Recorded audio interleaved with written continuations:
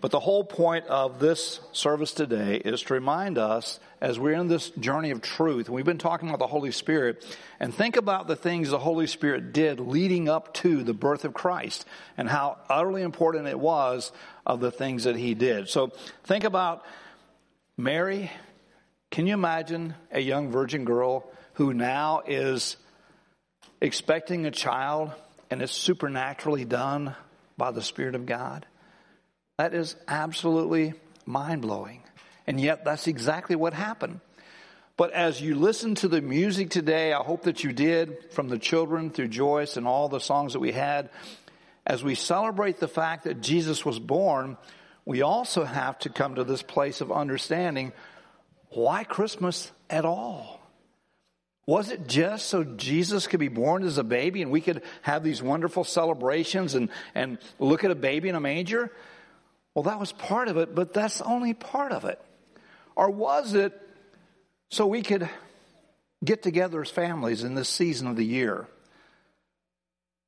Or was it so we could get some really nice gifts on Christmas?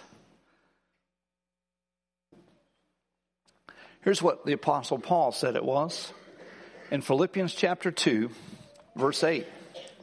I'm going to read that verse, and then I want to go back and read some of the previous verses. Being found in the appearance as a man, he humbled himself by becoming obedient to the point of death, even death on the cross. Now, we don't typically take our minds there when we're in this season of Christmas, because we tend to go back to that precious baby born in Bethlehem. And there's nothing wrong, obviously, with celebrating the birth of Christ. That is for a fact. At the same time, we have to understand that what God did and what God provided through the giving of his Son was way more than that. Way more than music, even though the angels sang to celebrate his coming, as we have heard music today and been able to participate to some level. It was more than the gifts. Even the wise men brought those to Jesus. But it's way more than that. It really is how God planned all this out from before creation, so that when the time would come and Jesus would what? Humble himself. Think about that. What is one of the plights of our world today? Is it not pride? It's all about me. I've been living for a few years. I've never seen a time in my lifetime where it was more all about me than it is at this very moment. How sad that is. How sad that is, particularly for those of us who profess to know Christ. And here's why I'm saying that, is because Jesus Christ was the epitome of selflessness, not selfishness. And he humbled himself and became obedient even to death on the cross. Now, let's think about us as we're in this Christmas season, as we celebrate all the things that are part of it for us, and we do certainly do that. But in the meantime, as we think this process through, we need to truly grasp the fact that it wasn't just, again, about him coming as a baby, even though that was him humbling himself. But then he walked out obedience in such a level that he was willing to give his life for my life. His life for your life. Is that not amazing?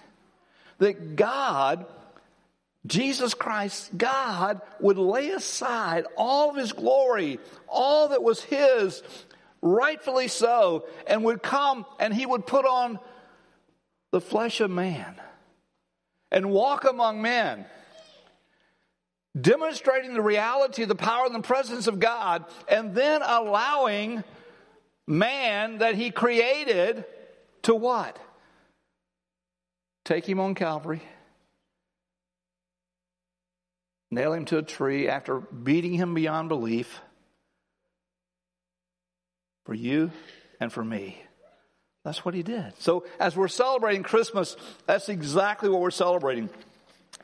As we come to the close of our service here in a few moments and we think about the lighting of the candles, which has become synonymous with the fact that we are the light of the world. And so it isn't the things that we're hearing today or you've heard all your life or you know from reading the scripture and studying yourself that we hold on to those things. But the truth is we take those things and give them to the world. How can we do that so practically?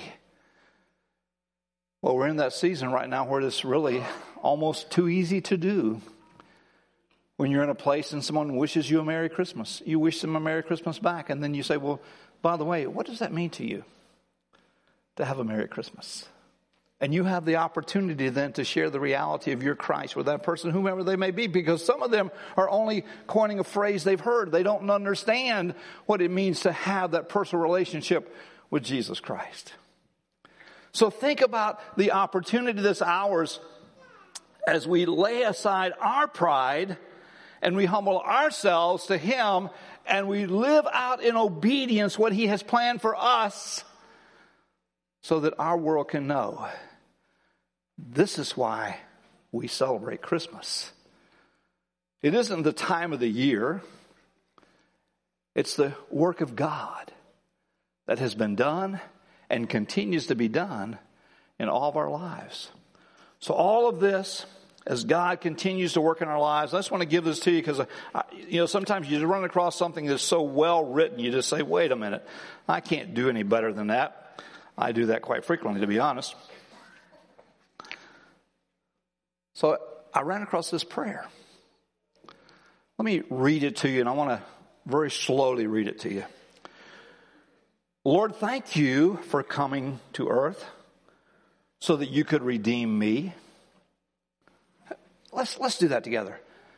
Lord, thank you for coming to earth so you can redeem me. Let's do that with a little more emphasis. Thank you, Lord, for coming to earth so you can redeem me. That is the message. When I think of the extent to which you are willing to go in order to save me, it makes me want to shout, to celebrate, and to cry out with thankfulness. Your love for me is so great, and I am so grateful for that love. Without you, I would still be lost in my sin. But because of everything you have done for me, today I am free. Can you say that? Today I am free. Now, whether or not you're experiencing that may be a whole different matter, but the truth of the matter is, and the truth of the Word of God is, yes, we are. So say it again. Because of you, I am free. Free to live out the life that you have given to me and made provision for me. Because of that, I know that I am blessed. I know that I have a home in heaven. I know that Satan has no right to control me any longer. And I know that I will be eternally thankful to you for everything that you did. Just kind of let that resonate for a little bit. Everything you did. The coming in the form of a child, growing to be a man, carrying out the ministry of that in Christ. And then we have the joy, the privilege, and the opportunity to reveal that to every person we encounter. And we need to be doing that. We need to be actively involved in accomplishing that task and making sure that what we do is being done for His glory, for His honor, and for His praise. So God, thank you for letting us be your kids to live in this world and this time, the season of our time in history.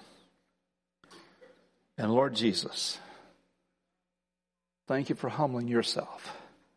And now, Spirit of God, as you live in us, I pray that each of us will humble ourselves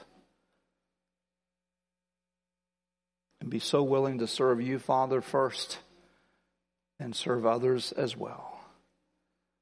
Whether it be Christmas season or not, for us as children of God, every day is that for us. Because we're not just living, as I said, the coming of the birth of the baby, but the life, the death, the burial, and resurrection of the Lord Jesus Christ. So we have a video we're going to play for you. And then as we move into a song in the same video, we're going to be lighting the candles. So our ushers will be moving down the aisles. So the lights, if you take the lights down, please, guys. And let me lead us in prayer here. Father, thank you for this time. And we celebrate the fact that we're yours and all this privilege and opportunity is ours. And so now, God, honor yourself in our lives. In Jesus' name.